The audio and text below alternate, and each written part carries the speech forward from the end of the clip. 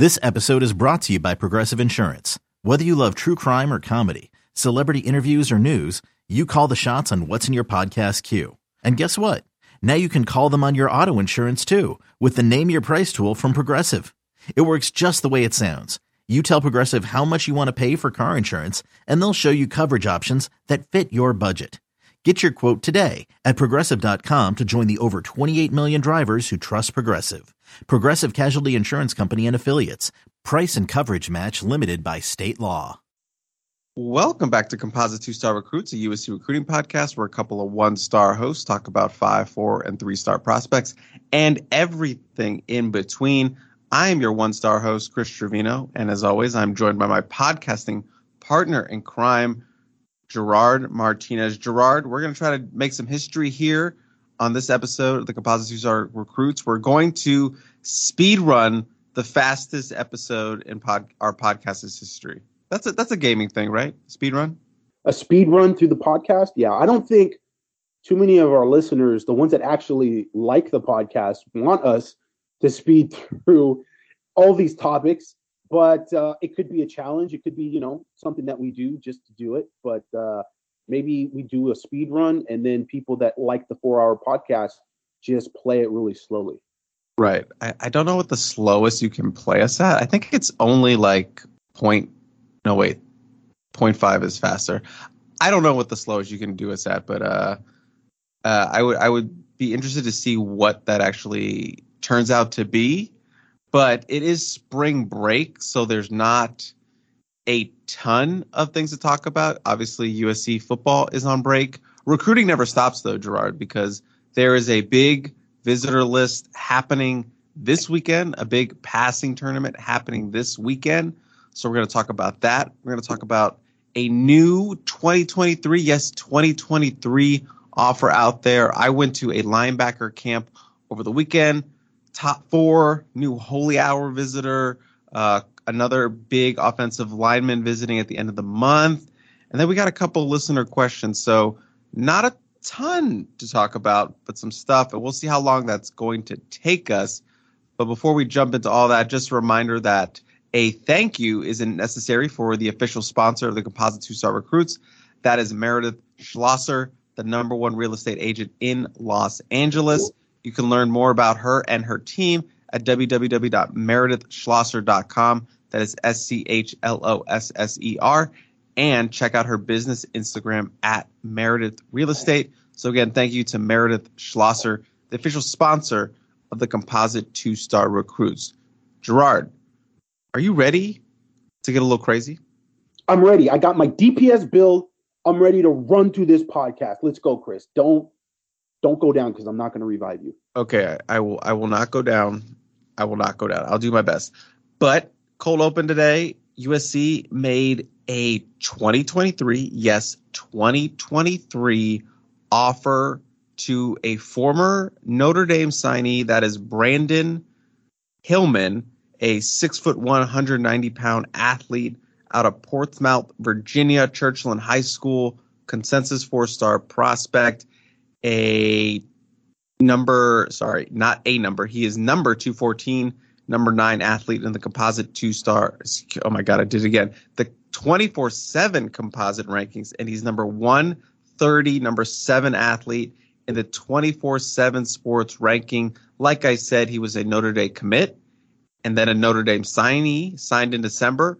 But on Sunday, I believe, he put out a post on his social media that he was asking to be released from his letter of intent from Notre Dame, and that he was granted his release from Notre Dame. So he is back on the market. He's a free agent to do his recruitment all over again here at the end. Since he has decommitted or been released, he has posted offers from USC, Ohio State, LSU, Michigan, Virginia, Boston College, Vanderbilt, Virginia Tech, and Louisville. Like I said, he is a 6'1", 191-pound athlete, but he was projected to play safety for the Fighting Irish. I would assume that this is a safety offer as well for USC. He tweeted a picture of Kalen Bullock. He actually used a USCFootball.com photo, so maybe he's trying to tell us something there. But it appears that he would be a safety for USC if he was to go to USC. So, Gerard, my question is, do you think USC needs another safety? Because they seem to think that they need another safety. That's a difficult question to answer maybe at this point in spring football, because we need to kind of see what some of these young guys are going to look like when we actually get into the bulk of spring football. Now, you got Kalen Bullock there. He's going to be draft eligible after this season. Max Williams is probably going to be gone after this season. Latrell McCutcheon, I believe, is going to be draft eligible. But he will not be drafted. He needs more tape. Well, yeah. There's a difference between being draft eligible in terms of the years that you have in college and having the tape to get drafted. And one thing doesn't necessarily lead to the other. And we've seen plenty of guys that don't have enough film and don't have good enough film to enter the NFL draft, and they still do. And then they end up being undrafted. Sometimes they end up being undrafted free agents that get signed later on, but nevertheless leave school early. So Bryson Shaw, Jalen Smith, I believe, is in that group. He's got, including the COVID waiver, I think he's in his junior season technically. And so you've got some of these guys in the defensive secondary really the past couple of years has been pretty young. In fact, when we talked about the 2023 class, we talked about the safety position and how, just in general, USC had a bulk of underclassmen in the secondary. Now that's starting to shake out a little bit. Now you're starting to see these guys get into their junior years, their junior seasons from an eligibility standpoint, and that is going to give you a bulk of guys that are going to leave possibly at the same time. We don't expect all of them to leave at the same time, but you have a couple names there, maybe 2-3 guys out of that group that I mentioned, which I could see them leaving and going. Now, do you go after another safety in the 2023 class? The biggest question for me is, okay, how confident are you in Zion Branch? What do you think of Christian Pierce? And I think it's too early on in spring ball for both of those players because, Zion Branch got hurt before he really got into camp and could really do anything. Christian Pierce has, had his first week of practice. You still have Fabian Ross there, who I think is a little more of a slot safety than a true outside corner. We're going to see what happens with Malachi Crawford. He's 6'4", 190 pounds. So it's one of those things where we have to sort of let the depth chart evolve a little bit after spring ball for me to be confident and say, yeah, for sure, USC needs another safety. They obviously feel like Hillman can contribute to the team. Now, they actually re-offered Hillman. This is not a new scholarship offer. This is a re-offer because they did recruit him before he committed to Notre Dame. He got a scholarship offer, really did not entertain any interest in USC whatsoever. We reached out to a couple of people, tried to nail down a phone number for him, and it was basically implied to us USC is not really in it. And so, he coming out of high school was really more of a quarterback, known as a quarterback. And he's a very good, dual threat type of quarterback. But I think system-wise, he feels like his ceiling is highest playing defensive back. So he's kind of focused on that now. And I think, a lot of schools probably talking to him out of high school, they felt that way. Whether they conveyed that to him or not remains to be seen. Sometimes schools will just say, hey, we like you as an athlete, because for fear that if they say, hey, you're a defensive back and he still wants to play quarterback, he might take offense to that. And that obviously sours the relationship, certainly initially when you offer a scholarship. So I'm not 100% sure if USC came out of the gates and said, hey, man, we think you're a safety or we think you're a cornerback or what have you. And he didn't have interest in that, or it was just a matter of playing away from home. I know at this point, a lot of people are talking about Michigan. Now, he leaves Notre Dame, or he gets out of his letter of intent for personal reasons. The most we've been able to kind of dig up about that is it sounds like it was something academic. It was an issue with the admin, and it seems like an issue with his enrollment. So not 100% sure. I don't know if anybody's going to know for sure unless later on the line, one of the coaches at Notre Dame social divulges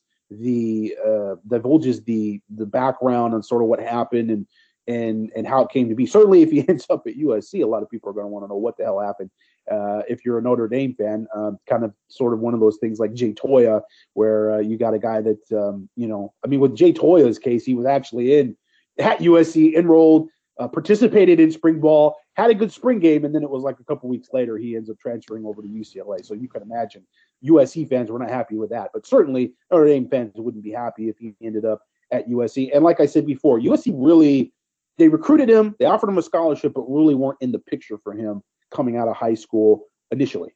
And as far as we know, does getting out of the letter of intent, does that reset his recruitment? Is he allowed to take 5 official visits again? That's a good question.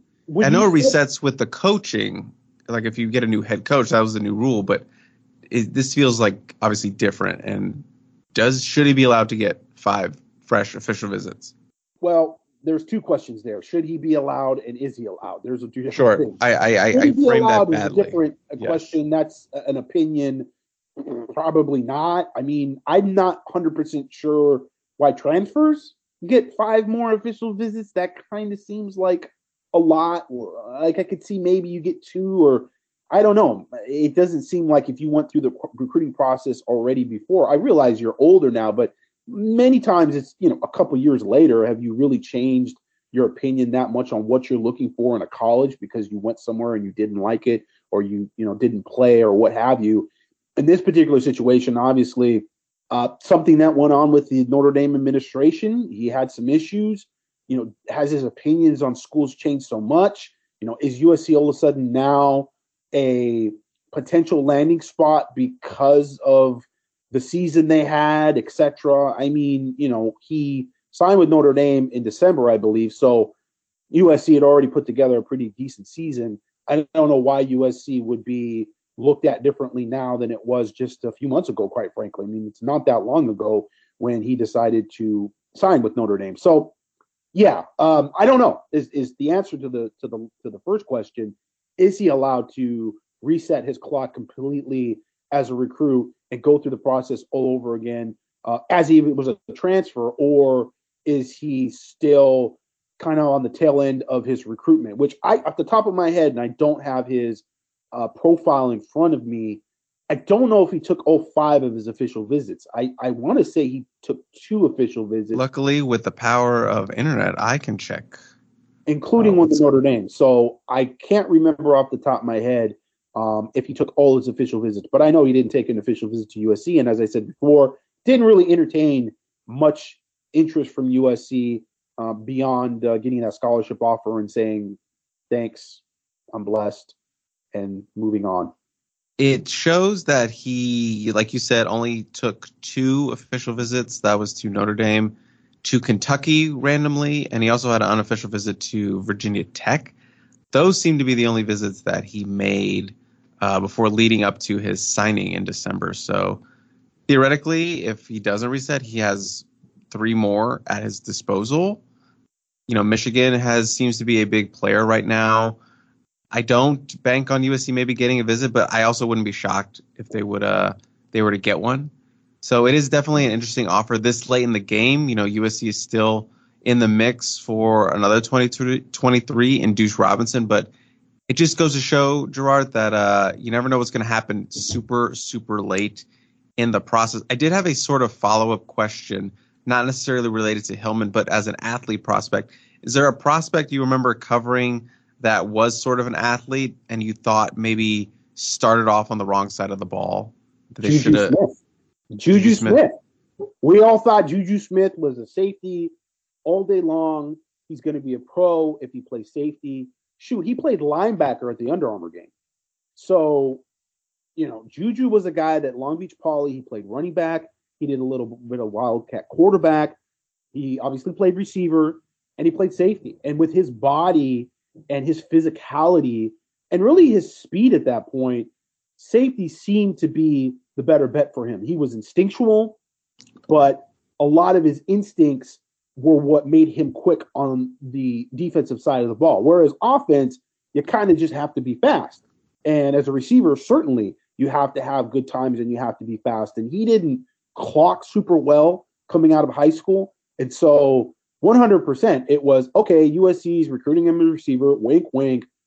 And, in a week or two, he'll be over there playing safety, and he has a potential being an NFL type player as a safety. And lo and behold, he just was making plays and just kept catching the ball. And he was just so good at catching contested passes. And he was very physical, so it was really impossible to jam him at the line of scrimmage. And he ended up being a wide receiver and going to the NFL and still having a very good NFL career. So, I mean, off the top of my head, immediately, one of those guys that's a quote-unquote athlete that you think, okay, there's a specific position that he's going to play despite the athlete tag.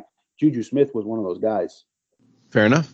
Fair enough. Yeah, I remember interviewing him at Disney World. This was the year they went to the Rose Bowl, and he was like teasing the possibility of coming back next year and playing safety for the defense. I didn't believe it for a second, but it seems like every two-way athlete always, does the thing where they talk about, I'll maybe go to back to the other side. Same thing with Brew McCoy, where, everyone wanted him to play linebacker and such. So that's a good one, Juju Smith-Schuster, which I have context for that because I feel like I moved here right when Juju was, I believe, in his senior year at Long Beach probably. So I do have a little bit more context. I thought you were going to say somebody from a longer time ago. So I'm glad. I mean, Marquise Lee, Juju Smith. Juju Smith and Marquise Lee. My athletes. Marquise Lee was another guy that out of high school, USC was already well after Robert Woods. Robert Woods was the marquee player early on at Sarah during that era. And Marquise Lee sort of started intriguing people. He was a really good athlete, played a lot of basketball, but wasn't really a football player.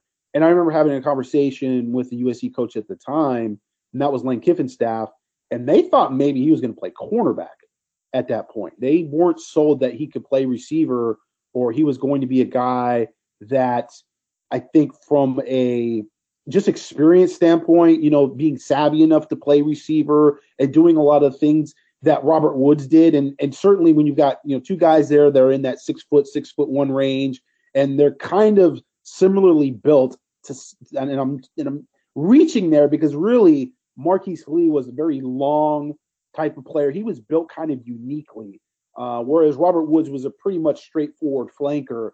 And, they both ran track. And of course, the next class, everybody was salivating over George Farmer because he was like the really big get. Dad played for the Rams. And, George coming out of high school was probably 6'1", 205, 210. He was running a 4.3. So the year before, everybody's like, okay, we need to build this pipeline. We need to get Woody. And this Marquise Lee kid's kind of interesting too. And so, yeah, I remember several schools looking at him and saying, we think he's going to be defensive back. And USC saying he was going to be defensive back. And I think USC wasn't completely sold until Lane got him in fall camp and was able to get him out there just to make some plays and kind of fight for him to be on the offensive side of the football. And so, Lane was always looking for offensive talent, and certainly at receiver, he was a former receivers coach. So that just sort of made sense. And, when he made those plays and just ended up being a guy that could catch the ball, became so enamored with him that, eventually kind of force-fed him the football his junior year, or that was his sophomore year, whereas, Robert Woods was a junior, and it kind of overshadowed Robert Woods to some extent, which was unfortunate because, and I think I've told this story on podcasts before, that really undermined a little bit of the chain of command, if you will, within the locker room among the players, because Robert Woods was the exemplary type of student athlete. And he was such a great example for everybody on that football team because he kept his nose clean. He was a kid that worked really hard off the field, good student. He was a great team leader. He was a guy that was vocal when he needed to be vocal, but he really led by example. And Marquise, being kind of new to football, really didn't understand that dynamic. And I think he kind of got pushed into that number one receiver role by Lane because Lane's eyes got really big when he saw this guy, with the ball in his hands. Woody's a guy that's going to be a first or second round pick. He's going to get his catches. He's really a technician. he's a great player, but this guy, Marquise Lee, might be the next Reggie Bush, is basically, I think, what was in Lane's mind without, speaking for Lane. But at that particular time, you could see where it was like, man, this guy, he's a touchdown waiting to happen. We got to get him the football more. And it came at the expense of Robert Woods. And so, the joke around the locker room was Lane put up Woody for his new toy. It was like Toy Story, basically. So, yeah, that was another guy that in the annals of USC football recruiting, initially a lot of people thought was going to be a defensive back. And then, USC put him out there as a receiver, and he just made too many plays to put him back on defense. And with that little throwback, let's keep it pushing. I actually went out to an event this past weekend, out to what's called the Zoo, the Linebacker Zoo. It's run by Turnbull Tuliaupupu, and you'll recognize that name. That is the father of Solomon Tuliaupupu. So this is a event that's catered more towards guys in the box, linebackers, defensive linemen, those kind of positions, edge rushers. So it's designed for those. You have 7-on-7 for receivers, defensive backs. You have lineman camps, which are for offensive linemen, defensive linemen. But this guy kind of handles the guys in the box. Linebackers, there's some defensive linemen there, edge rushers, guys like that. So that's what that is catering to. So I was able to get out there. The most interesting story that I found in terms of the prospects in attendance was some kids out of King Drew High School. I know you're listening. You're like, where the heck is King Drew? I know Gerard's probably thinking, where the heck is King Drew? Well, it's a medical magnet school out in Los Angeles. They play in the city section, and you've never heard of them in terms of football because they just started football literally last year. It's been taken over. Their program is started by a coach that I actually met my first year when I started at 247. I met him at a premium practice. His name is Joe Torres, and shout out to Coach Torres. And he's actually from Baltimore, Maryland. That's why we connected when we were first starting out. I think I gave him my number, and he was like, that's a Maryland number. And then I was like, yeah, his number is Baltimore area code. So bonded over that. He was actually at St. Bernard's out here in California. But before that, in Baltimore, he actually was one of the coaches that helped start St. Francis of St. Francis, Baltimore. And that was before, Biff Poggi came in with his money, and they kind of, turned it into a superpower. They had the documentary crew and all that. And so he was there at the ground floor of St. Francis in Baltimore. He's out here now. Was at St. Bernard's. And now he is at King Drew starting their program. And it's a very interesting story because a lot of the population of kids at this magnet school are first generation Nigerian kids. And, he's had to go to it's mainly known as a basketball program. So he did a lot of recruiting at basketball practices. So he has a lot of athletes. And, we were talking about some of the kids he's got out there. And one of them was a 2025 edge rusher named Chinedu Onyegoro. And he's about 6'2.5", 220 pounds, had 19 sacks last season in his first year playing football. Really interesting, really good-looking prospect. I think he's a little bit short for an edge right now, but could make a really, really nice linebacker. Obviously, if he keeps growing, he's 6'5", 6'4", but it's all said and done. He's only at 2025. Yeah, he could be a dude. And Greg Biggins was out there. Got a look at him as well. So I'm going to go out to one of their practices during the spring when they start up. He's telling me about, they have a lot of intriguing guys, a lot of athletes out there. And the other good part about it, Gerard, is it's a magnet school. So all their grades are off the charts. They're a college coach's dream to recruit kids with high GPAs. I think the cumulative of the team was like a 3.6, which is just incredible. So they went 9-3 in their first year. I think a lot of people didn't expect them to win a game, but they went 9-3. He actually won the NFL's Coach of the Year honors. He was at the Super Bowl and got honored there. So a really interesting story and a program building that's going on at King Drew. So that was kind of one of my big takeaways from looking at, the kids that were in attendance. That is very interesting. We will have to keep tabs on King Drew High School. this season and moving forward. It's always those city section schools that pop up. Windward, you had Hawkins for a while, and sometimes they have a bunch of guys that just pop up at a school, and you have to be very cognizant of the movers and shakers behind the scenes with such schools if you're a college coach. Now, you were there for Turnbull's camp. Was Solomon Tuli Alapupu there? The man, the myth, the legend, the Peristyles own. He is their spirit animal. Yeah, he was in attendance. He comes back to help his father's camps all the time. I believe he's been since the first one started. I believe this is like the 5th or 6th year, not counting, the year that taken off for COVID, obviously, but he's been part of this since it first started. And yeah, he was out there. I've noted every time I've seen him at these camps that he's always got like some, when he's battling the injuries, he's got some sort of like brace or had some sort of like medical device that like measures the blood flow. He's always had something like that, but this is like the first year I remember where he didn't have any of that. He just looked like he was out there, big smile on his face like he always is. He's always got that personality. But yeah, it was great to catch up with him.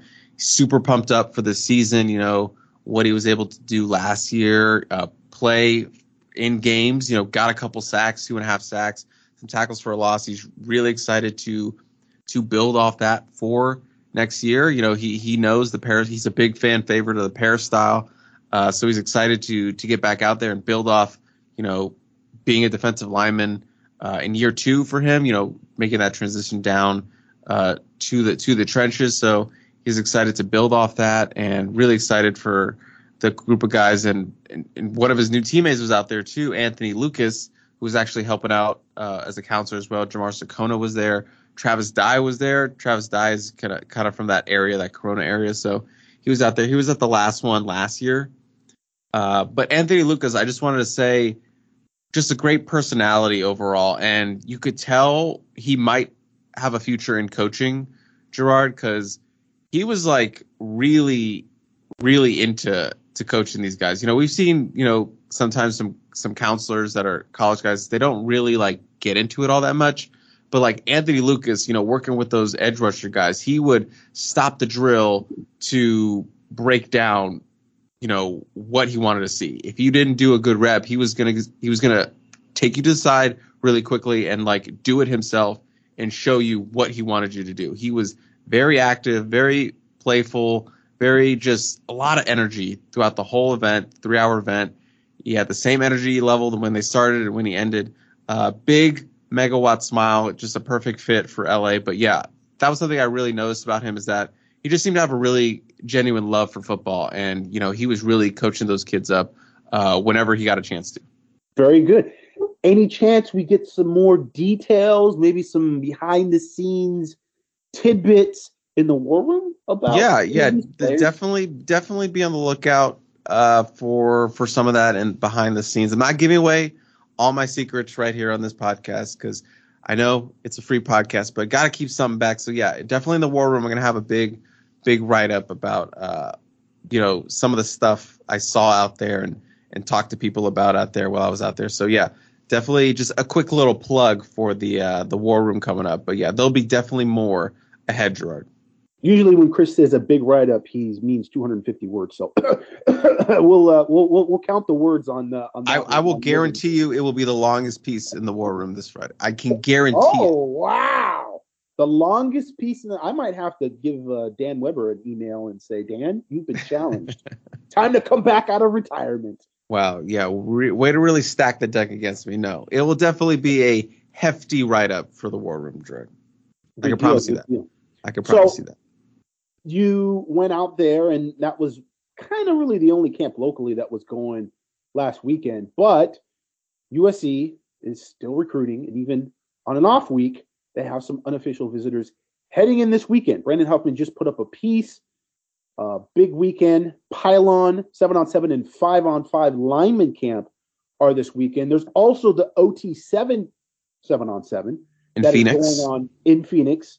And so there's going to be a bit of a split. And we really weren't sure if Pylon was going to be worth even covering this weekend, with OT7 having a bunch of guys like Trillion Boys and several other teams locally going out there for their regional game. Huff says you need to be at Pylon this weekend because you're going to have a ton of unofficial visitors from out of state, including a bunch of linemen, defensive linemen and offensive linemen.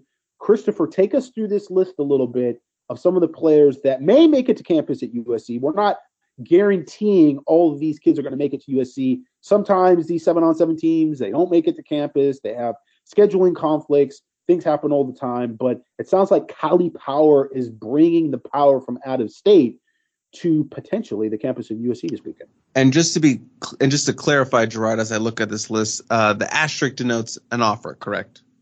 Correctamundo. Correct. So it's going to be very similar to the weekend or the official visit, or the visitor weekend from the first week of March, where they just brought like all these 7-on-7 teams. Not necessarily every team or every player on that team has an offer, but they're just part of the trip.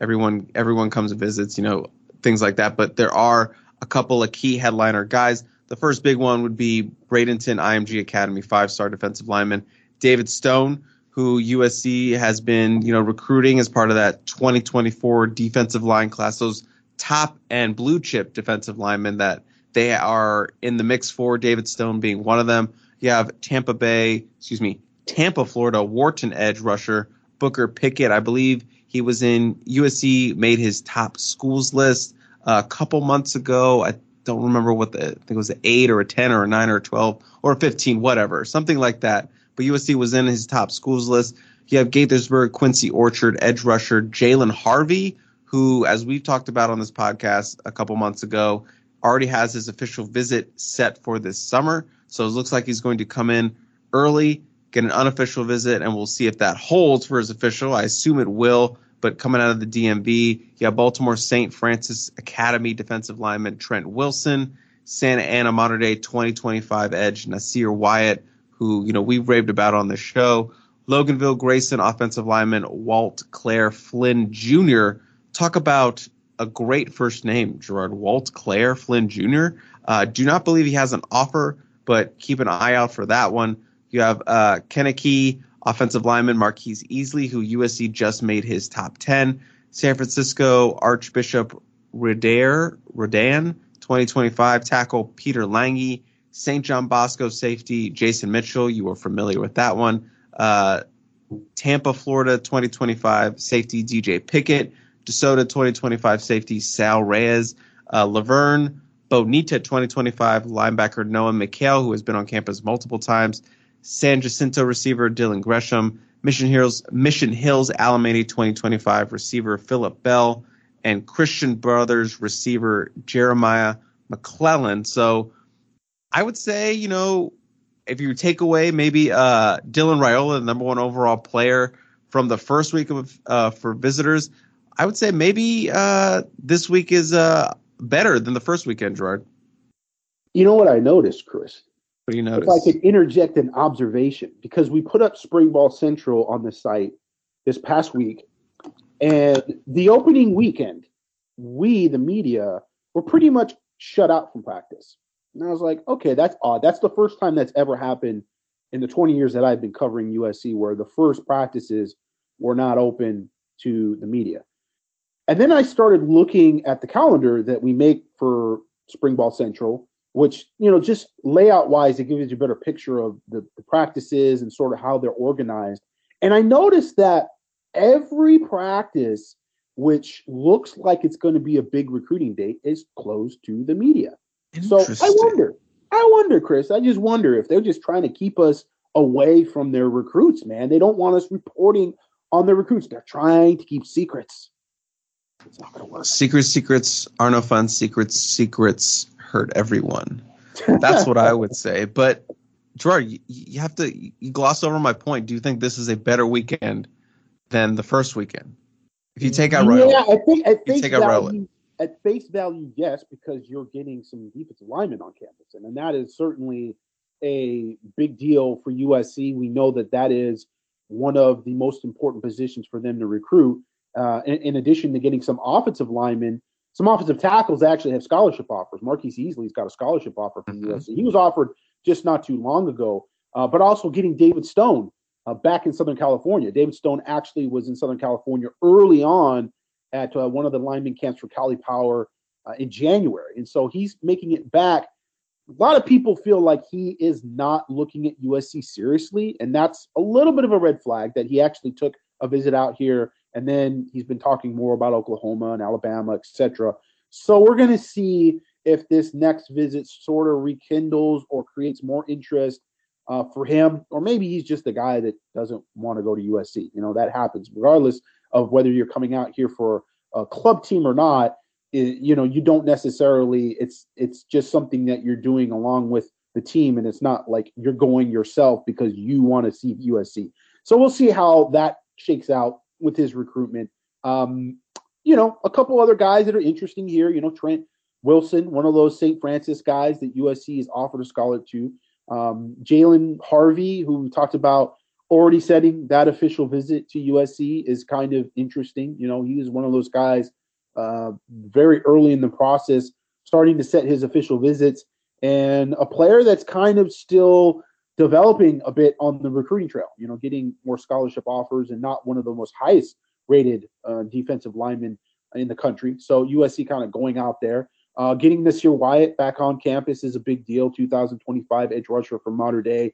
He's a big fan of USC, likes USC a lot, but he's a national recruit, and he's going to be one of those guys that USC has to definitely fight for. Peter Lange coming back down. He is originally from Southern California. He played for Notre Dame, and so he transferred up to San Francisco, Archbishop Rodin. And so he's a guy that's very familiar, big kid. We saw him last season at Mater Dei, and he's just one of those guys that even at Mater Dei with that college-looking offensive line that they have with all these different players that are 4-star type level guys as juniors, he was still one of the biggest players. So it'll be interesting to see if USC gives a scholarship offer to him, because he's a guy 2025 doesn't have a scholarship offer. There's quite a few players there that are going to be making return visits to USC. Phillip Bell, we had a good write-up on him, and his mom's a big USC fan, and he's already been on an unofficial visit to USC and really likes Lincoln Riley. He's actually grew up an Oklahoma fan, so when Lincoln Riley went to USC, it was sort of marrying his mom's favorite school with his favorite coach from his favorite school. So that's going to be interesting. One of the best, if not the best, wide receivers in the 2025 class. He's rated pretty high. Dylan Gresham, another guy that got offered by USC, but not as much follow-up there as some other players. So we'll see how this goes with some of these guys, and if USC really focuses in on some of them, if they sort of move the needle with some of these players, and there's some scholarship offers that go out, because there actually haven't been a whole lot of scholarship offers that have gone out since spring ball has actually started, and there's been quite a few kids that have been on campus taking unofficial visits. I think the Parasite would tell you when it comes to David Stone, it's all thanks to the IMG curse with USC. Yeah, I mean, I don't think it's a curse. I just think it's halfway, it's all the way across the country. And, these kids are largely from the South. And so, you're not getting a lot of kids that have familiarity with USC. But now you've got Buki that's on the support staff. And, That's true. That's he was true. out there at IMG for a little bit. And so he made that move, and I'm sure that he can sort of talk the talk about, leaving home and going across the country to go to IMG, and then going to Oklahoma and knowing that staff, and now being at USC, and a guy that, grew up watching USC. It's funny because, I talked to Van Nuys, Birmingham 3-star athlete, Peyton Waters, just the other night, and we were talking about his unofficial visit to USC, and he mentioned Buki, and I said, yeah, Buki, going back to his brother, Lucky Riles, Radley.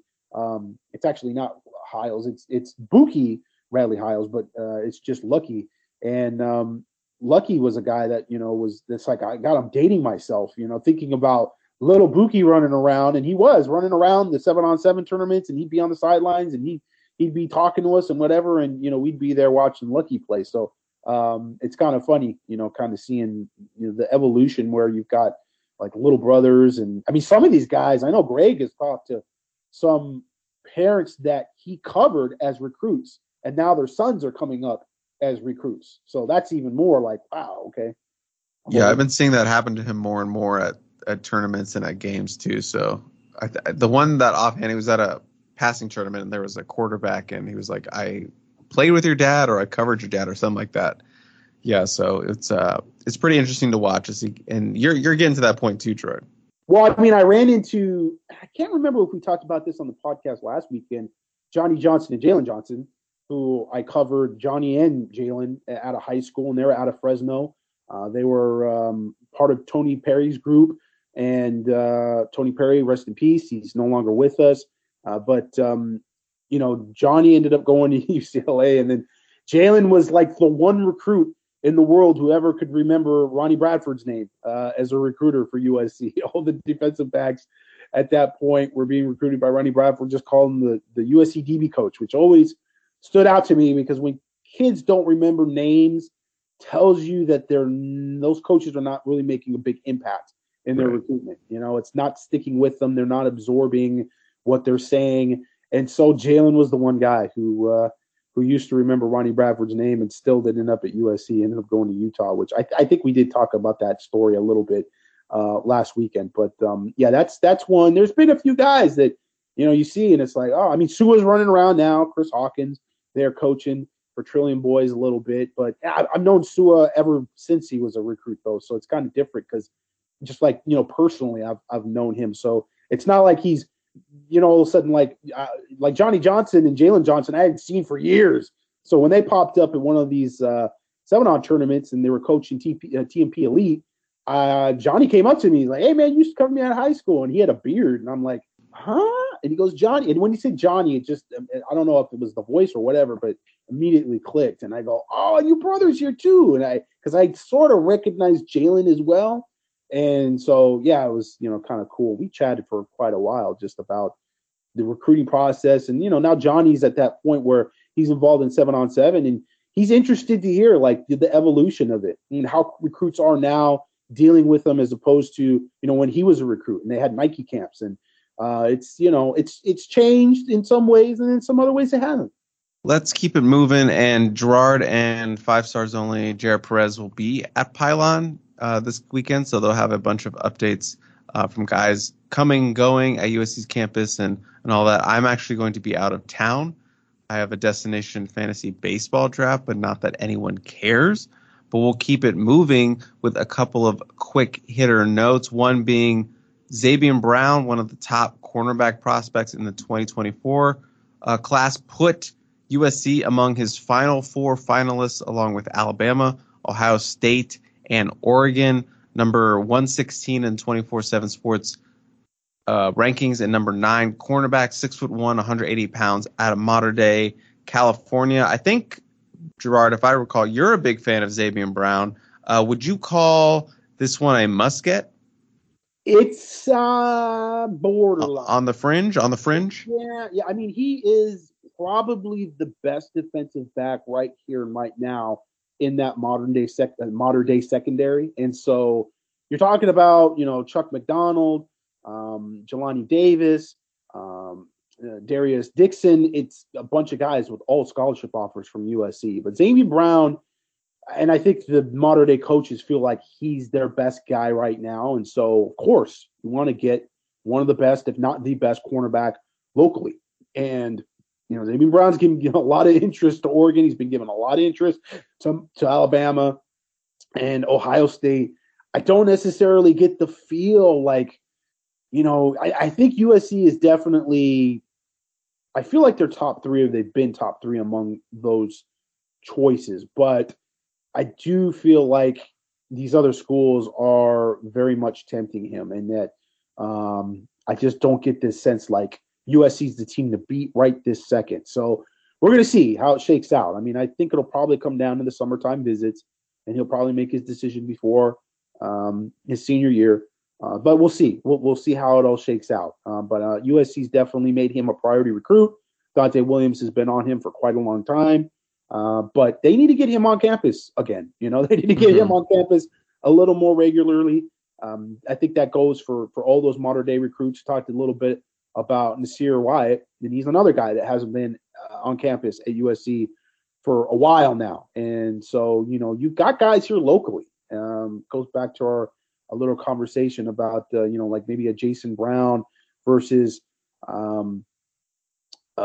Nate Frazier at Mater Dei, and looking at, the running back talent out of state, and kind of, is the grass always greener on the other side. Sometimes you can overlook local players. Now, USC is not doing that with Xavier Brown. Like I said before, he's been a priority recruit for them from Jump Street, certainly. But it's, one of those things where I think, you just got to figure out how to get these guys on campus and maximize that advantage of being local. I mean, that's one of the biggest things, is just having kids being able to drive to your campus at any time. They got to get there, and it's it kind of goes towards the whole actions speak louder than words, in terms of, how much guys are on campus, is how much interest they have in USC. Of course, there's exceptions to the rules, like Dylan Williams, the 2025 or 24 linebacker, out of Long Beach Poly, who was committed to USC and said all the right things and did all the right things, and then turned around and decommit from USC, and now is an Oregon. So, there are exceptions to the rules, but you do want to see some of these local top players maybe just around USC a little more. Some of the guys have been around USC quite often. Jason Mitchell, now at St. John Bosco, he was at Sarah, has been to USC several times. Dakota Fields just took an unofficial visit to USC a couple weeks ago. So some of these guys are popping up on campus, but some of these other guys aren't, and it's a little sort of curious. You notice that when some of these guys haven't been on campus at the start of spring practices, and they're taking all these unofficial visits to other schools out of state. And then our other kind of quick hitter note would be pertaining to the Holy Hour, as it has been dubbed here at the Composite Two-Star Recruits, and might be the signal point for the start of season 2. That's something we threw around, but Colin Simmons, the 5-star edge rusher out of Duncanville, Texas in the 2024 class, will be making an unofficial visit to USC on April 8th, which is the Holy Hour, number 23 nationally in the 24/7 Sports rankings, number 3 edge, number 3 prospect out of Texas, much higher in the 24/7 Sports composite. He is number 4 overall, the number 1 edge, and the number 1 player out of Texas. So another big name for that April 8th date, which just keeps getting bigger. Gerard, I need to get a soundbite with like a holy, like monks chanting or something. I need some church noises for this date. Perhaps you could take maybe the intro to Holy Wars from Megadeth. That'd be cool. What is that? Holy Wars. Oh, okay. just keep on brand with the. It's a great song. It's one of the best metal songs ever. It's absolutely got to be up there. One of the best albums ever. But anyways, yeah, this is a big get. This is somebody that USC's been trying to get on campus quite a few times. There was some talk, like I think it was last summer, he was going to take an unofficial visit to USC, and then there was some point during the season, I believe he was going to take an unofficial visit to USC, and it kept falling through. And so now, coming April 8th, by the way, a practice not open to the media. We're going to see him, and USC's on the outside looking in at this point. There's definitely an attraction visit. Yeah, it's absolutely attraction visit. It's one of those things. It was interesting because he, talked about in his write-up, I think he talked to Steve Wiltfong, and he was basically just talking about, why he was interested in USC. And it was basically Cali. Everybody talks about Cali and getting out to Cali, and I want to see it for myself, sort of thing. So it's a little more LA, California, certainly not, USC specific. USC, they have so many great traditions, and their Heisman Trophy winners and naming players. Nothing like that. It was basically just want to go out and see Cali. So he's going to take that unofficial visit out to USC for April 8th. And we'll see what happens. Like you said, I think it is definitely a traction visit. He says, Cali is probably got the best talent, maybe number 2 after Texas, which Chris, now correct me if I'm wrong here, but I do remember a team from California recently going to Duncanville and dunking on the Panthers. Am I wrong in thinking that, Chris? That was a 45-3 victory by the Mater Dei Monarchs back in 2021. They whooped that ass, Gerard. No other way to put it. Interesting. Okay. Just checking. Yeah, definitely an interesting comment to make after kind of that dismantling that they got at the hands of a Trinity League school. out in their home state. That was in Texas. So definitely a very interesting eyebrow-raising comment to make. And the final update, kind of visitor note that we want to make is 4-star offensive tackle Fox Crater, which might be my favorite, not just offensive lineman name, but just might be my favorite recruit name in the 2024 class, is going to take an unofficial visit to USC at the end of the month. So USC getting another big offensive lineman on campus. He is from Vancouver, Washington. USC did offer a while ago. So he has been on their radar for a while. He is an Oregon Duck Committee, 6'6", 285 pounds, consensus 4-star prospect, number 17 offensive tackle in the 24/7 Sports rankings. His offers from Auburn, Georgia, Stanford, USC, Miami. So Texas A&M, pretty good looking offensive tackle, and we'll see if they can get some headway as they get him on campus here at the end of the month. Yeah, good looking offensive tackle prospect. Like you said, someone that they offered early in the process. Committed to Oregon, which is understandable. Northwest kid. I think he took an unofficial visit there, liked it. Committed to Oregon, but since then, we've seen the departure of Adrian Clem as offensive line coach. So I've heard around the way that this one could be softening quite a bit for Oregon. So he's not makes sense. The solid commitment for Oregon that he once was. And we've talked about this a couple times in the past already. I mean, this is one area where USC definitely seems to be making some inroads. I mean, Brandon Baker is another player, the number one offensive tackle recruit out of Mater Dei High School that I think a lot of people felt like Oregon had a pretty solid lead there early in the year, kind of at the end of the year. And he's now sort of getting reeled in with USC because, quite frankly, he has a longer standing, better relationship with the coaching staff there. So, Oregon's sort of now kind of trying to reintroduce themselves a little bit with the new offensive line coach and their new offensive coordinator. So it's a completely different scheme. And there's a lot of different sort of moving parts there. Oregon sort of had a little bit of a tradition of this now, where they have a lot of coaches that are coming and going and not sticking around for very long. So that's really helped USC on the offensive line. And that's one place that certainly before Lincoln Riley was hired, if you could have asked any Trojan fan, hey, where do you want to make up the most ground in recruiting against Oregon? Oregon has beaten USC out now for the last several years for the Pac-12 number one ranking spot. What position would you like to see USC make inroads in the most? And they would have said offensive line across the board. So USC is doing that now. There's some other positions where Oregon's definitely seems like they're, I don't want to say out recruiting USC, but they are certainly gaining the interest of kids, and kids are talking more about Oregon. We already talked about Dylan Williams being one of those players. So we'll see, if USC is able to make some moves here, over the summer. They certainly seem to gain momentum in certain situations where you kind of, things look a little quiet. They look like a little dead for USC recruiting last year. And then, it was like after that big golden hour visit, it was a little too quiet. And I think a lot of the fans were getting very nervous. And it was like, oh my gosh, is USC just going to get killed here on the recruiting trail? All these offensive linemen seem like they're going other places. USC didn't get the last visit for this kid and that kid. And lo and behold, they ended up doing pretty well from that specific weekend. And I think this year around, that weekend is going to be a bit different. I think that's going to be more of a closer weekend. If they can improve, on their near 50% commit rate from that particular weekend, and they end up having 24 recruits on that one big weekend again, I mean, that's a pretty damn good success rate, if you're getting above 50% and you're bringing in 24 guys. So we'll see how it goes this year. A lot of unofficial visits. And again, proof of concept is there. USC has that year under their belt now. Lincoln Riley still best quarterback coach in the country, bar none. Offense still one of, if not the most dynamic offenses in the country.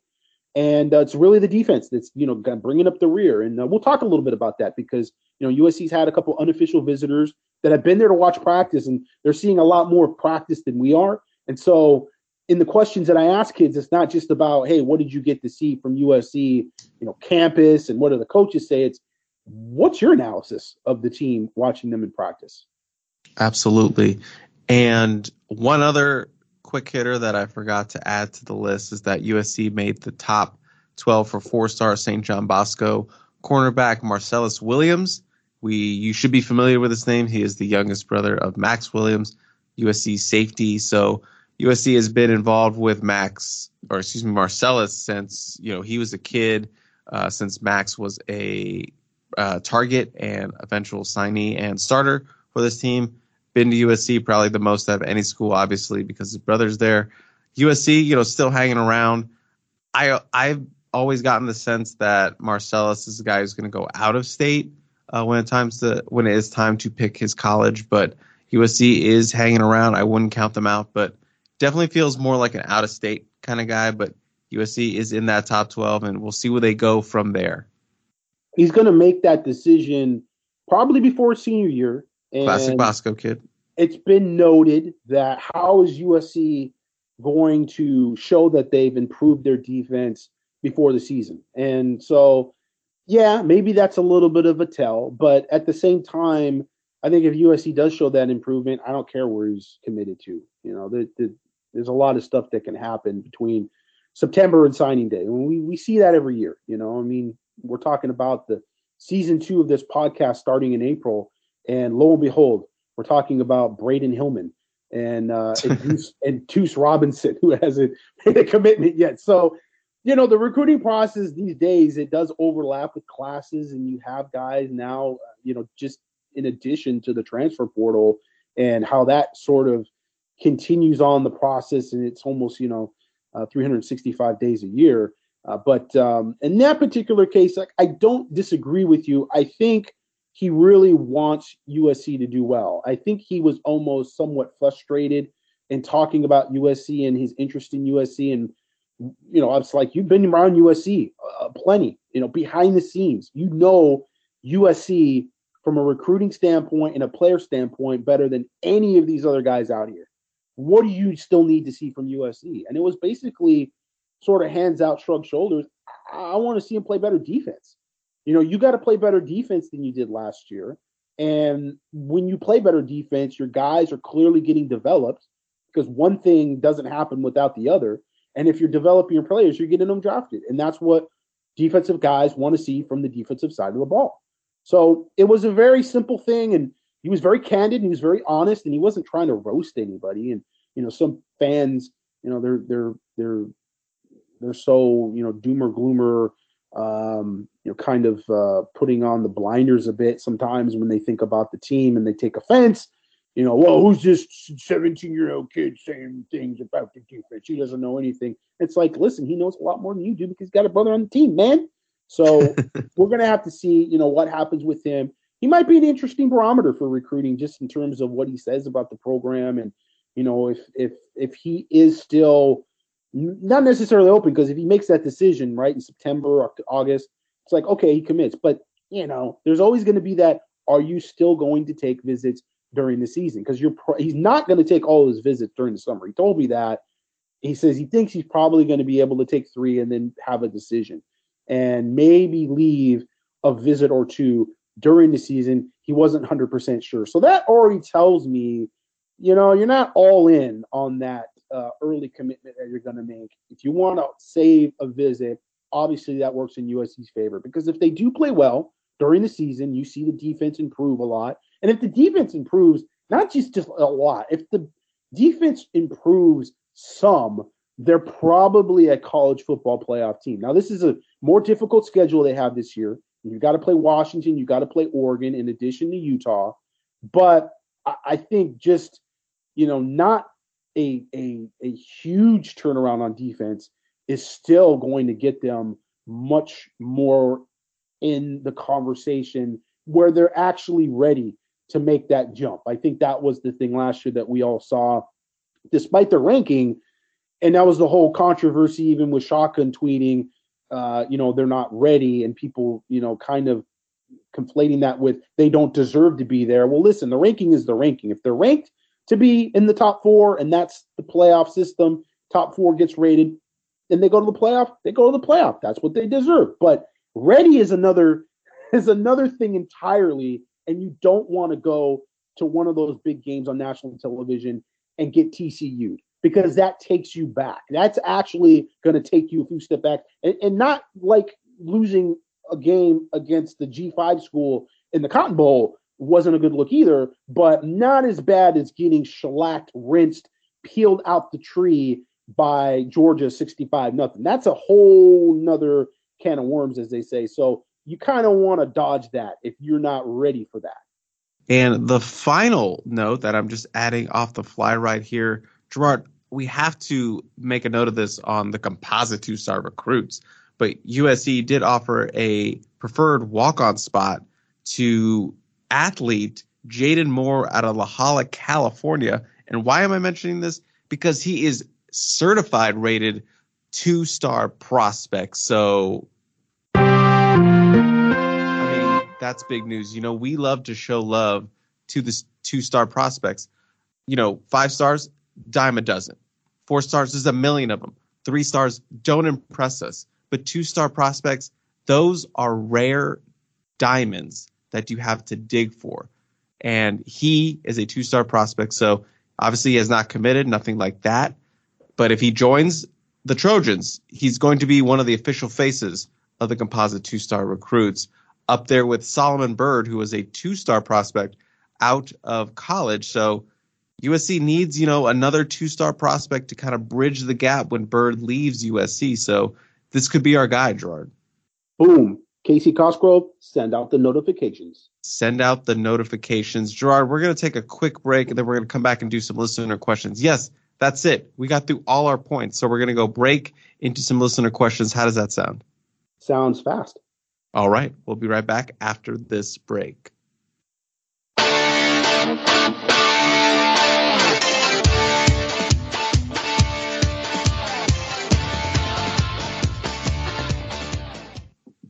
Introducing the Two-Way V4, where groundbreaking fuel cell technology meets fresh foam cushioning for the ultimate performance. With fuel cell, each step feels explosive, delivering unparalleled energy return. Paired with fresh foam, experience maximum comfort throughout the game. Its lightweight textile upper offers support and breathability without sacrificing agility. Whether you're hitting the clutch shot or locking down the opposition, the Two-Way V4 gives you the tools to play at a high level. Learn more and purchase the Two-Way for yourself at newbalance.com. Another day is here, and you're ready for it. What to wear? Check. Breakfast, lunch, and dinner? Check. Planning for what's next and how to save for it? That's where Bank of America can help. For your financial to-dos, Bank of America has experts ready to help get you closer to your goals. Get started at one of our local financial centers or 24/7 in our mobile banking app.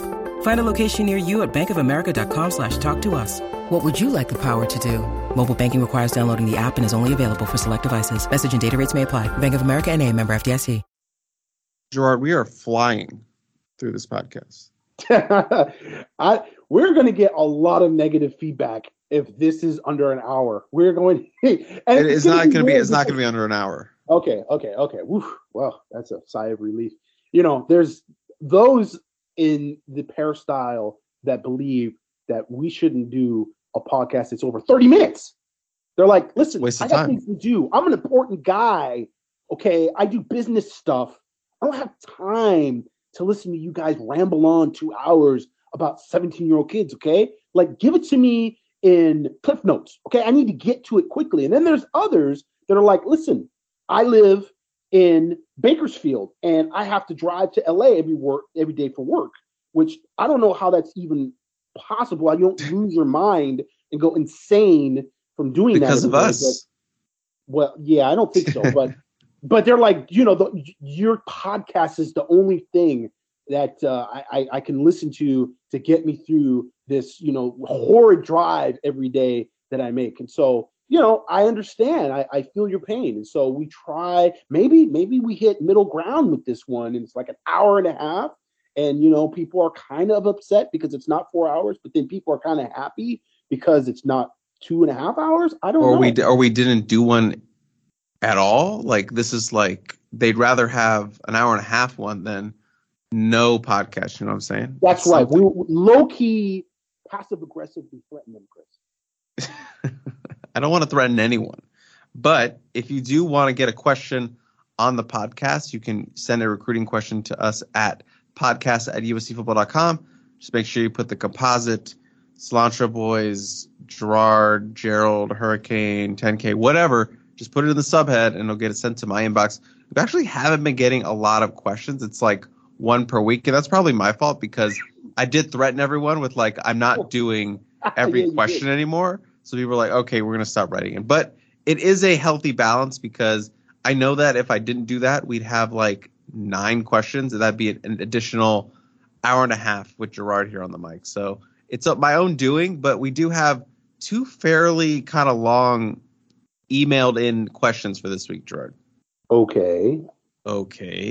First one comes from Coach B. What up, my guys? I'm reminding myself to be patient because I know last year was unique. But, ... Can we get a commitment? Real talk. Last year, it felt like every day there was an update on Caleb Williams transferring, a new transfer edition, or a 2023 commit. So far this year, as of the time I write this, it is just sadly has been a few decommitments.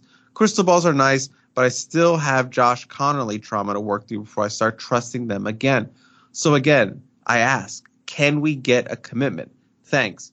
And GM, you sold yourself short last week on the pod. You guys are the most important pod a lot of us listen to. Without the Cilantro Boys, USC football would not be the same. Coach B, P.S. at 10K, when are the shirts dropping and where do we go to order one? Gerard, why don't we tackle the first part, is where are all the damn commitments? Can they get a commitment? Should we release a commitment, Gerard? I can tackle the first part. The second part, you're going to have to tackle. Okay. But unfortunately, yes, USC has had some decommitments for some good players and some players that some we saw coming and then other ones we didn't. And certainly there's been some chatter as to, okay, they're resetting some of the class and they're kind of taking a look at some of these commitments because some of them were taken with the interim coaching staff under Dante Williams, but some of them were not. And certainly, we've seen enough of Dylan Williams, a linebacker out of Long Beach Poly, to know that he's not a guy you reset. It's a guy that you keep committed at all costs. And so that's one that USC is going to try to reel back in. I think Aaron Butler is another guy that USC is going to look at and potentially try to reel back in. It's a long recruiting process. And yeah, certainly there's this feel like, all right, Georgia has sort of the core of their 2024 class already rolling. A few of those schools, you already get like a handful of commitments as you're getting into, like the latter parts of March, April, and then you're looking at, all right, what is the core foundation of this class going to look like by the time we get into the season? Because so many guys want to make commitments before their senior season starts. Now, I do think that's a trend that's beginning to turn a little bit, and for numerous reasons. One reason, because there's so many damn coaching changes that begin to happen. Teams, you can see how those coaching changes might happen just by the way they're playing. And, this is one thing that was a cloud that was hanging over the head of USC for so many years when Clay Helton was a head coach, because there was so many seasons there where they looked like, they could end up firing Clay Helton. And so that really hurt them on the recruiting trail. So that's something that kids start to look at, and you see where, schools start out really bad. I mean, Elijah Page is a good example, offensive lineman that signed with USC. He's a part of the spring practice squad as a freshman, and he was committed to Notre Dame coming out of the summer. He took that official visit to Notre Dame early in June and canceled all his other visits. We thought he was one of those guys that could end up at USC when we're going into May and we're talking about who are the guys that might end up committed by the time the season starts. And Elijah Page was one of those guys. Boom, turns around, commits to Notre Dame, doesn't visit USC. And Notre Dame starts this season and they look like butt, as Ryan would say. And that ends up, changing his mind a little bit about the offense and sort of the direction of the program, so on and so forth. And lo and behold, USC starts the season undefeated and they look like they're rolling. So there's a lot that can happen from that standpoint. And we're starting to see, because of the coaching carousel, a little bit of that reverberate there with the recruiting process. Also with NIL, I think a lot of these kids are sort of waiting it out to see, who comes along with maybe some offer, some type of sponsorship, so on and so forth. And I think the transfer portal is kind of being something that, that doesn't, I feel like that doesn't matter as much because that porthole window goes right on through the early signing period. So it's like, it doesn't really matter, man. These transfers, some of them are not going to make that decision until January, and you're deciding to sign in December. But nevertheless, I have seen that subject come up a little bit with recruits. So it's not always the kids themselves who talk about this stuff or even are very aware of these different factors. It's the people around them. It's the people in their ear. It's, just people talking and club team coaches talking, trainers talking, just adults that are around them that are like, yo, do you hear about this, man? Yeah, man, I think that's crazy, man. They got that transfer and that dude is like, he's legit. What happened to the boy? He committed over there. Yeah, man. Well, he about to transfer now too. Then you get those kind of conversations, that kind of banter that goes on, and these kids are just listening like, dang, for real? Like they recruited right over him with the transfer. And so a lot of this stuff I think is gonna maybe slow down the process a little bit. You're gonna see less guys maybe committing early, more guys saving some of those official visits for the season to see how things play out. Now, is that in totality what's going on with USC? I don't really know. I mean, I think USC potentially has a few guys that they could have pushed to try to get commitments from, but they don't seem like they're really doing that. And again, it does seem like more kids sort of want to wait out the process and see what's going on. So we'll see here in the next couple of months or so. I mean, we have some pretty big unofficial visit dates, and you've got a bunch of guys that are coming in that you would like to get commitments from. We'll see if USC is able to turn it on and to push and get some of these guys to become part of the class, because you've got one commitment now in the 2024 class, and that's definitely not where you think that you would want to be going into the summer. Going into the summer, you sort of want to have, like they did last year. You had Zach Branch already committed. You had Malachi Nelson, Makai Lemon. You had a little bit of look at the class that we have going.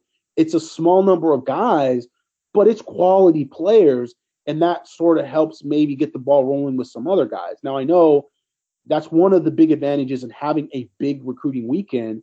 And when we talked about this last summer, pros and cons, having 24 guys officially visiting, 3 days at the same time, you sort of get that bond. You get guys that sort of, if they can mesh well together, there's a chemistry there, and then they all start talking about playing together. And so if you get that sort of kind of momentum going, and you did have a good year last year, potentially you get some commitments there that maybe you wouldn't have gotten before if you just ISO'd some of those guys and just had them come in with 3 other official visitors. So we'll see. It definitely seems like USC likes to go the big visitor route. They like to go with a bunch of guys on one date and knock it all out, and then sort of, not recruit and not have to think about it, in between so much, but really try to hit it out of the ballpark with bigger events. And next, final questions is actually 4 submitted questions from Andrew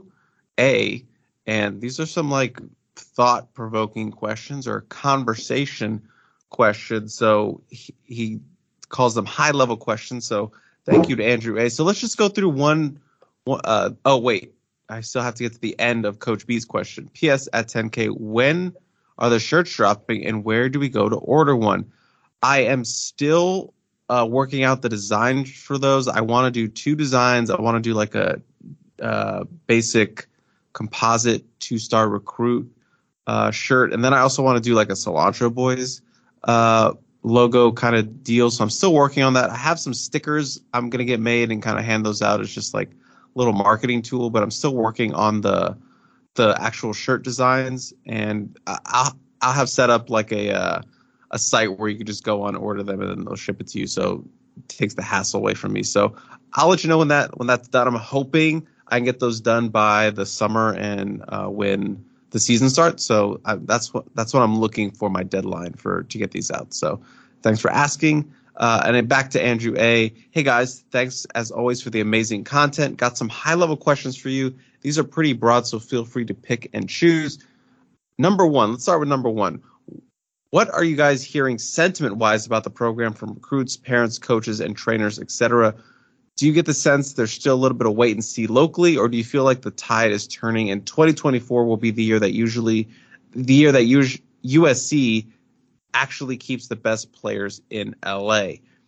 I don't know about the second part, but talking to parents and coaches and such, I definitely feel the tide is turning in terms of their perception. There's a lot more excitement. I was talking to a parent about finally, like, he's most excited to see development actually going on at USC. That was, USC was considered like a black hole from a development standpoint. Like, if you were going to USC, you weren't getting developed. And that's kind of like the name of the game in college football: get me developed so I can go to the NFL. So you're starting to see more hope from kids and parents and coaches that USC can be a place where a kid can actually get developed and be a high pick going into the NFL. So I've definitely been seeing and hearing a lot more about that, and that's a little bit of recency bias because I just talked to a parent about that over the weekend at the zoo. So that's something I'm definitely hearing.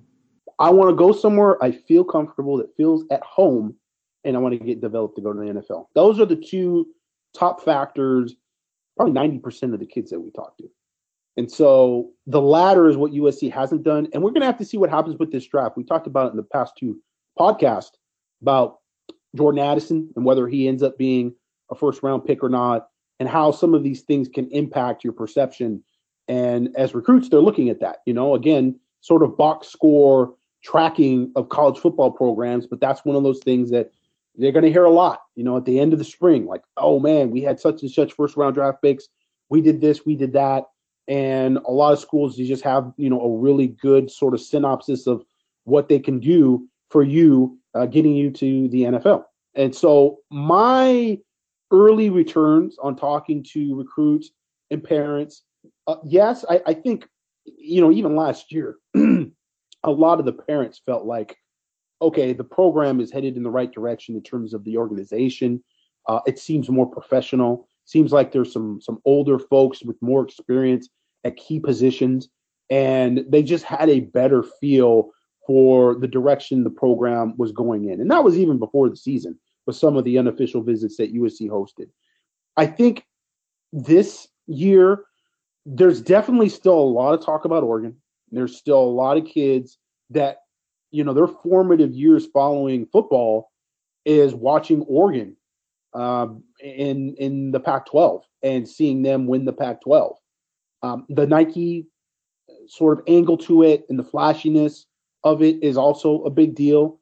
The unofficial visits that they've taken and they see the facilities, that's made an impression. And so there are quite a few more skill players. It's kind of odd the way it's sort of turning upside down a bit, where, USC was just getting killed for offensive linemen left and right by Oregon because that was sort of Mario Cristobal's wheelhouse in recruiting offensive linemen, to where now it's like they're doing better with, it seems like, a lot of the offensive linemen, but some of the skill players are talking up Oregon a lot, and they're talking about Alabama and these other schools.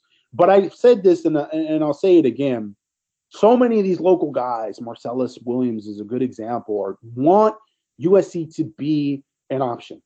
And if USC is able to win at a high level, they are going to land a lot of these players. A lot of these guys do want to stay local. They do want to play in Los Angeles. They do want to play in front of their friends and family.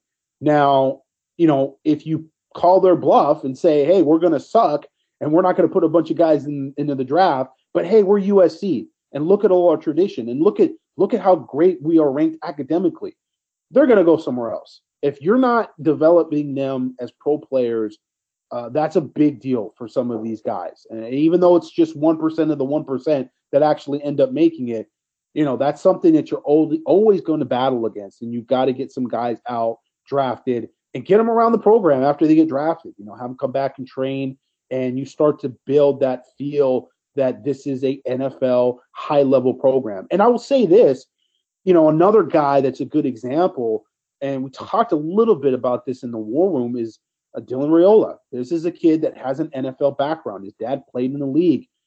He is looking at this very seriously. And we mentioned in the podcast last week him at the Steve Clarkson camp and how serious he was in going out there, throwing the ball around, throwing the ball to Brandon Enos, the wide receiver out of Florida that USC was recruiting hard. And he was there on a business trip. He was there to get better. And, the feeling was at that point in time, USC is a great school. Los Angeles is cool. It's a lot of fun, but it's not serious. This is not a serious program. And one of the things that Pete Carroll had to battle against somewhat initially is, you can have fun and you can enjoy yourself and live in a nice city, in a nice area with a lot of conveniences and still win a lot of football games and get drafted, right? And his approach to running a football team, philosophically, very different than Lincoln Riley. Lincoln Riley has closed everything down. They're super secretive. There's a lot of examples I could give where it's just like over the top. And it's like, dude, I don't know if that's really the vibe. I don't know if that's the best way to do it. And I only have that opinion because I saw Pete Carroll do it.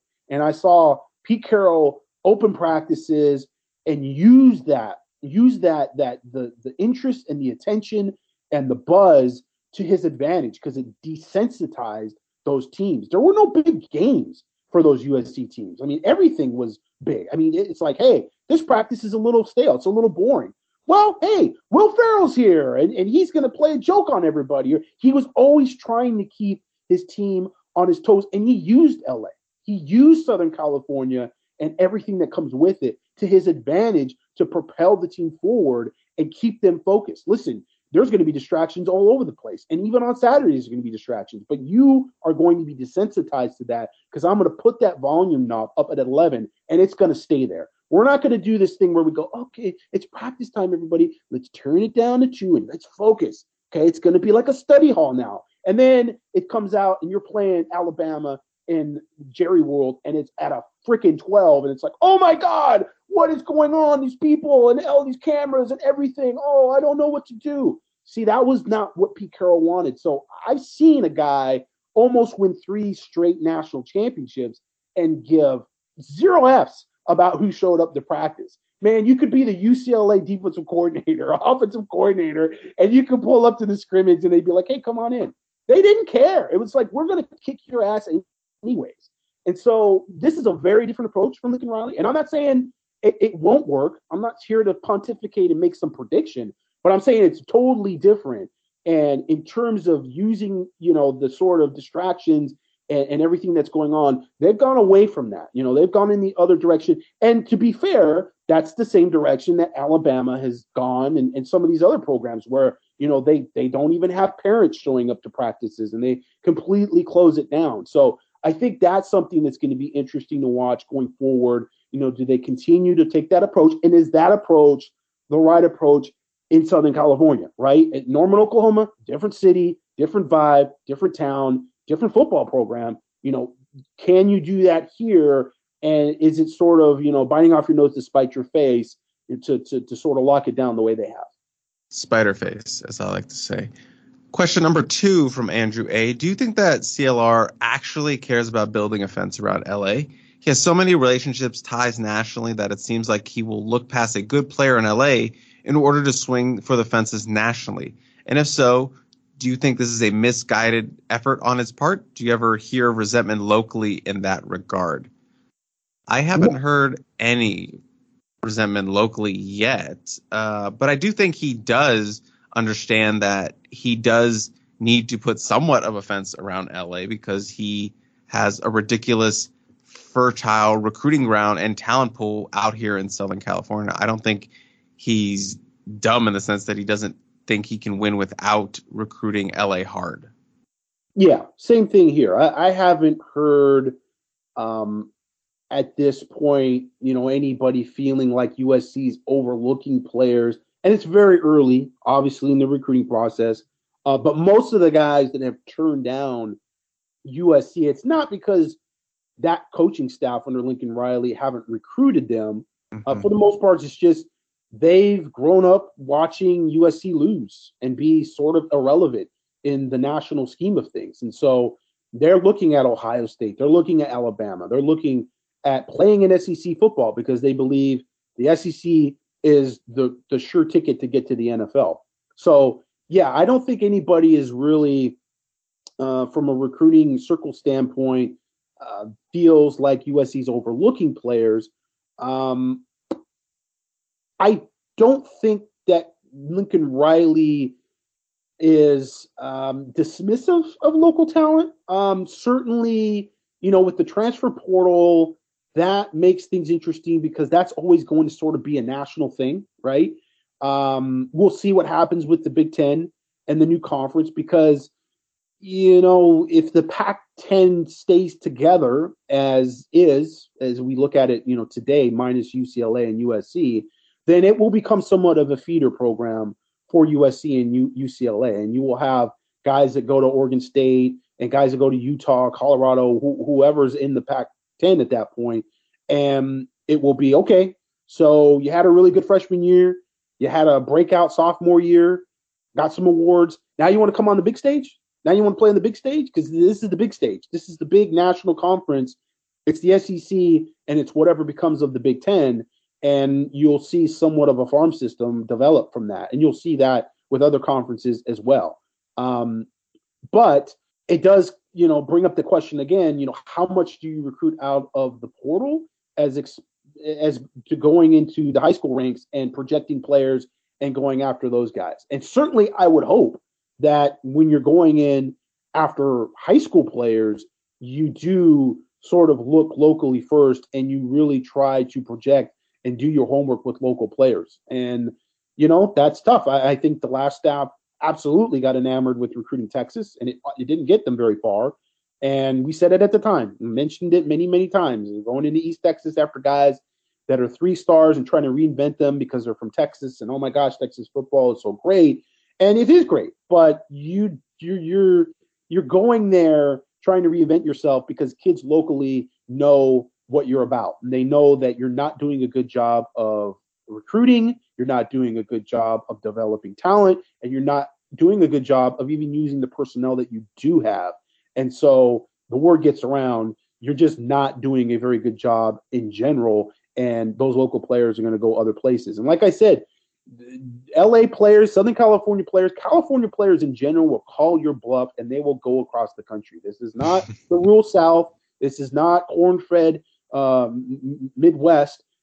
Kids out here have families in other places a lot of times. And so they are not afraid to jump on a plane. But at the same time, there's a lot of guys that want to be able to stay here and play in front of their families and play locally. And you've got 2 big-time high school football programs that show you that, the talent in California is enough to be dominant on that level. And certainly you have to get more players to be dominant at the college level. But it's still only a roster of 85 guys on scholarship.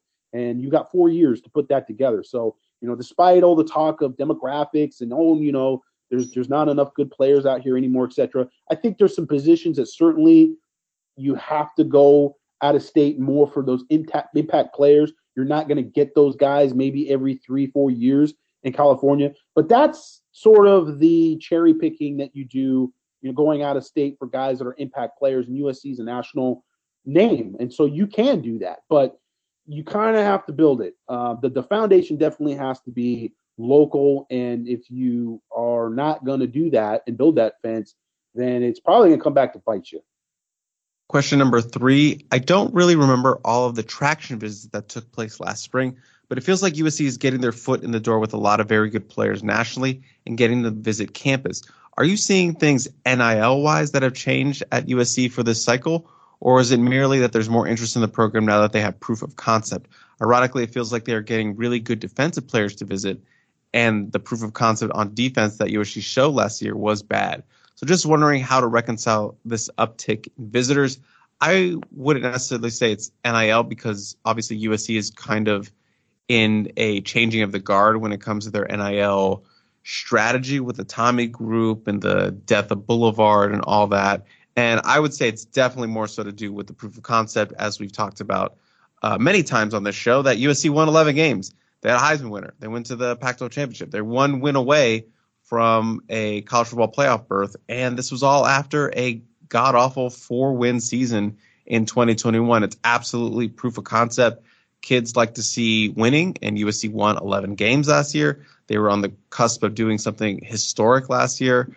And all that goes well in hand when you have a very good recruiting staff under Lincoln Riley. So all those things together, I think that's why you're seeing more respect being put on USC in terms of national players coming to visit and getting all these players to come and check out campus and take those quote unquote traction visits.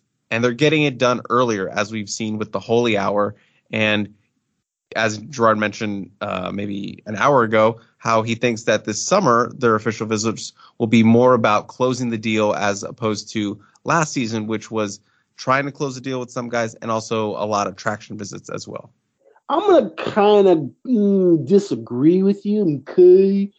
I think that they got plenty of traction visits last spring as well. I think Lincoln Riley's name alone actually got them quite a few unofficial visitors. And so it's an uptick, I think, because you have more organized dates where they're bringing in a bunch of guys at the same time. But last year, you got to remember, Cedric Baxter, he took an unofficial visit to USC. Loved Kyle McDonald and loved that, he kept recruiting him even when he turned down Utah and wasn't interested in Utah.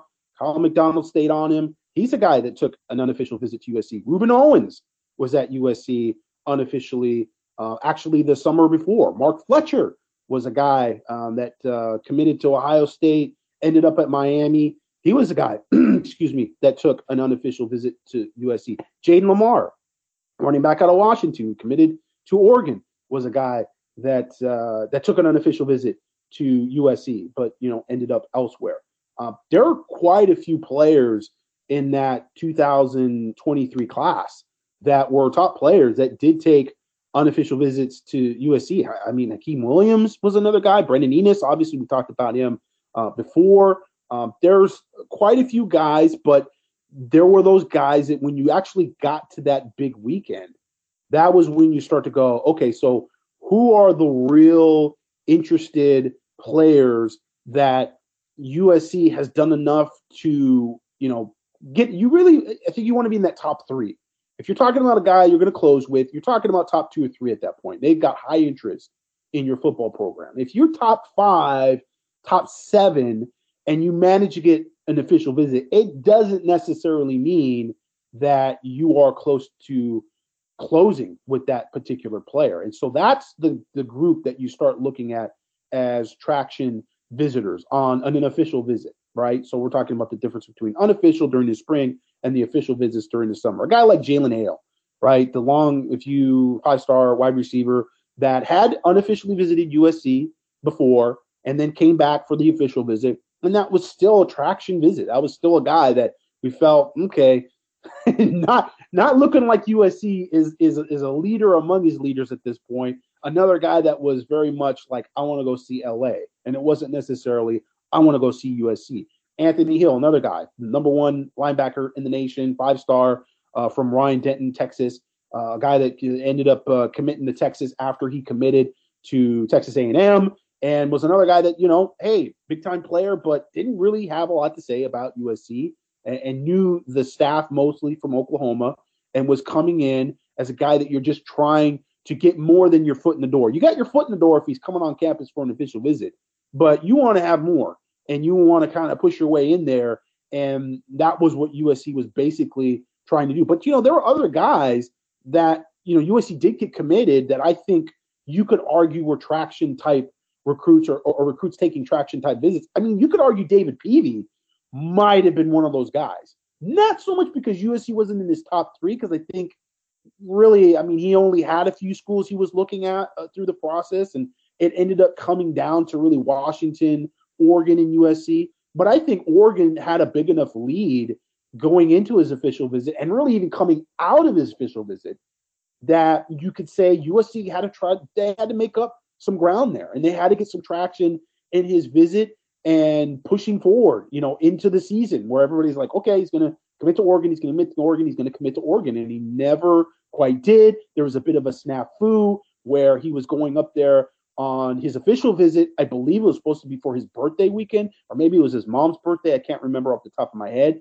But Oregon sort of balked and were like, yeah, we're not taking official visits during the season. We want to focus on the games, and we want to host a bunch of recruits.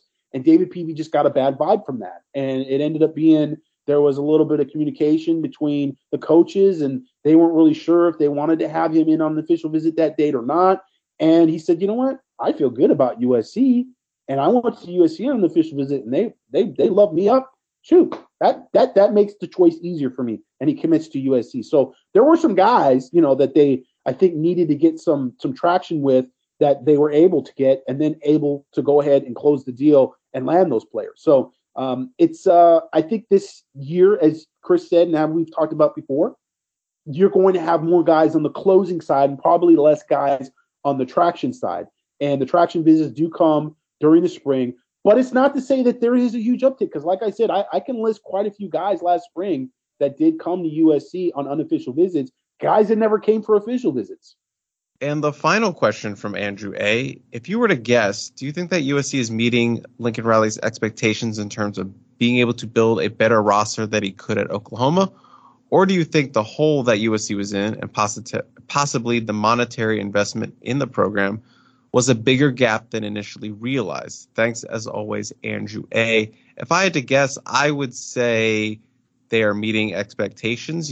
There was the hint in our postseason talk with Lincoln Riley about, possible or future facility upgrades coming, things still being worked out. I think that's the big key to it all, because that was something that was talked about when he was initially hired, that you heard that this was part of the deal. So we'll see what's going on with there as time moves forward. And also, moving to the Big Ten, there's money is not going to be an issue moving forward with the TV contracts and payouts that they're going to be getting from the new conference. So I don't think monetary investment is going to be an issue, especially moving forward with Big Ten money about to start rolling in off the dump truck. The only thing that makes me wary to agree with everything you said is the monetary investment in the program and where NIL comes into play there, because we've already seen USC sort of fumble around NIL, and they had the Boulevard launch, and now that's sort of there, but we're not really sure what the model and philosophy of Boulevard is going to be going forward. It doesn't sound like it's probably even going to be Boulevard. Maybe it might relaunch as another name. You have the Tommy Group now that has emerged.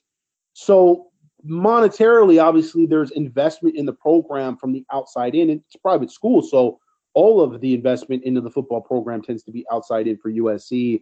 Where is that? And we've heard frustration from that side of sources that maybe the fan base and the boosters are not as motivated to put money into NIL as maybe other programs. Now, again, we have to look at the model, and the Boulevard model was Boulevard is the middleman in that model, and you're asking these boosters to give their money to this person, and then there's sort of an overhead, and then it gets to the players, and at first it seemed like, who, and like, how do I make it specifically for this player? And there was not necessarily clarity there initially, and then they tried to clarify that and tried to do some things, I think, to instill more confidence in the booster base, but I don't know if they ever really did. So that still sort of remains a little bit vague, and in terms of the investment of the program and what Lincoln Riley thinks of that, and what Lincoln Riley thinks of the situation as a whole with NIL and NIL support.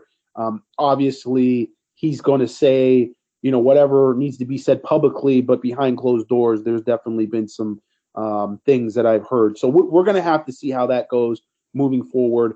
I do think in terms of expectations, roster-wise, he was extremely confident when he came to USC. I mean, I was like, dude, Lincoln, bro, let's chill. You don't need to get out there and talk about how we're going to win now. You don't need to do that. You have credibility.